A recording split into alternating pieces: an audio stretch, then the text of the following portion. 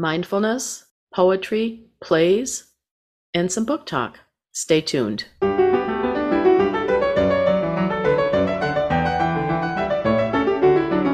Thank you for joining me here in the House of Books. I'm Catherine, your host. I have a few things to talk about today. I haven't shared an episode in a while because I just haven't really had a topic other than to talk more about what page I'm on and what book I'm reading. So my first thoughts are about mindfulness. I have taken a course in mindfulness-based stress reduction, and I struggle to keep up with the daily meditation practice, even though I know it would be good for me. But I have a hunch that mindful reading or mindful listening could also be considered helpful. I could see where that might be a form of mindfulness practice, specifically spoken word. I don't think reading so much does that, for me anyway, because I tend to skim. I do that more than I used to, just because, I don't know, general attention span issues, maybe due to technology, all the time spent scrolling on phones, surfing the web, all that kind of stuff. But I think that listening to spoken word does help me focus in the moment. I recently saw The Crucible with a friend. Hi, Cheryl. Hope you're listening. With some local community theater here. The Crucible is a play by Arthur Miller. It's a witchcraft story spurred by the McCarthyism that was taking place in the early 50s. Really great play. And in a play in general, as in this play, you are forced to focus on what's happening in front of you. You can't look away. The actors are just 10 feet from us in this play, and we needed to be focused on what was happening. We were definitely 100% engaged in what was going on the stage. That helped me be mindful. Had I been reading that play, I might have skimmed some words.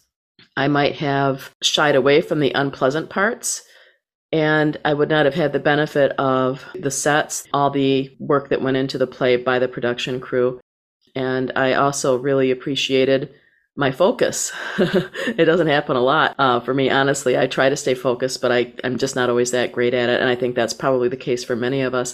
I also think that poetry kind of does the same thing if you can listen to spoken word poetry.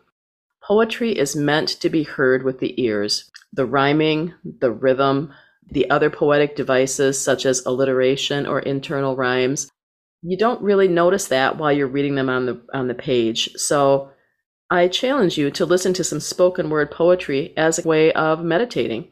You can do spoken word through YouTube. If you just Google poetry read by the poet, I believe there's a Robert Frost out there. There is some poetry out there read by a poet from my hometown of Saginaw, Michigan, named Theodore Retke. That's Roethke. I will share those links on the website. I wanted to let you know that I finished David Copperfield. It was a marathon read, and I did it this way. When I was just sitting on the love seat reading the book, I read the hardcover book. I probably read about 50% of the book that way. And then when I was on the treadmill, I read the ebook. When I was walking outside or driving, I listened to the audiobook. All of those were free. I got the hard copy of the book from the library.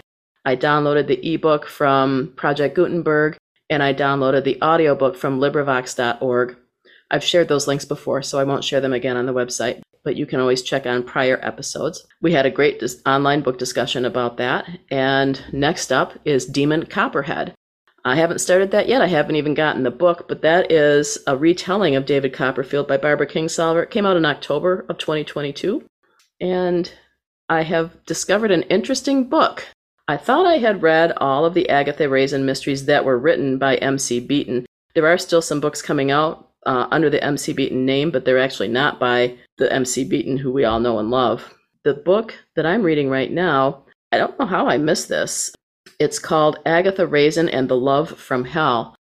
It's number 5 here, and I believe it's number 5, and it actually bridges a gap where I thought that I had just missed something and that M.C. Beaton, in her usual way, just jumped over years of something and just started her next chapter. She tends to do that. She tends to summarize months, weeks, or years of angst in like 2 paragraphs. So I thought that's what was happening. But for some reason, I actually missed this book. I'm very curious to see what happens. I'm not going to tell you what it's about because I don't want to give you any spoilers. But I will write a review of the book when I'm done listening to it. I plan on doing a little hike in the park today while I listen to some of this book. I encourage you, just circling back around here, to check out your community theater.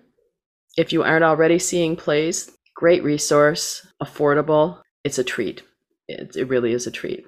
Today's episode is brought to you by Yukimi Song Studio, literally. Yukimi is my podcasting instructor and mentor, and without her, this show would not exist. She's the host and executive producer of her successful podcast show, The Piano Pod. Listen to this information. The global community of podcast listeners is growing rapidly and will reach 500 million listeners by 2024. Yet, podcasting is a much less competitive space than blogging. So if you have something that you're passionate about and you would like to share that with others, now is the perfect time to launch your podcast. Anybody can start a podcast with whatever topic you're passionate about in a casual setting. You don't have to be a professional radio anchor, and you don't have to be an audio engineer. Maybe you just have a passion that you'd like to share with others. You might be an entrepreneur who wants to start your own podcast to increase brand awareness among your potential customers. Or maybe you've just gone through some tough stuff, some extreme circumstances, and you want to grab a mic and share that life legacy with the world.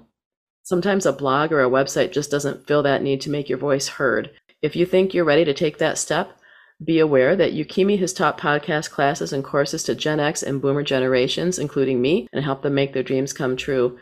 Now they have their successful shows currently streaming on Apple, Spotify, Google, Amazon, and more.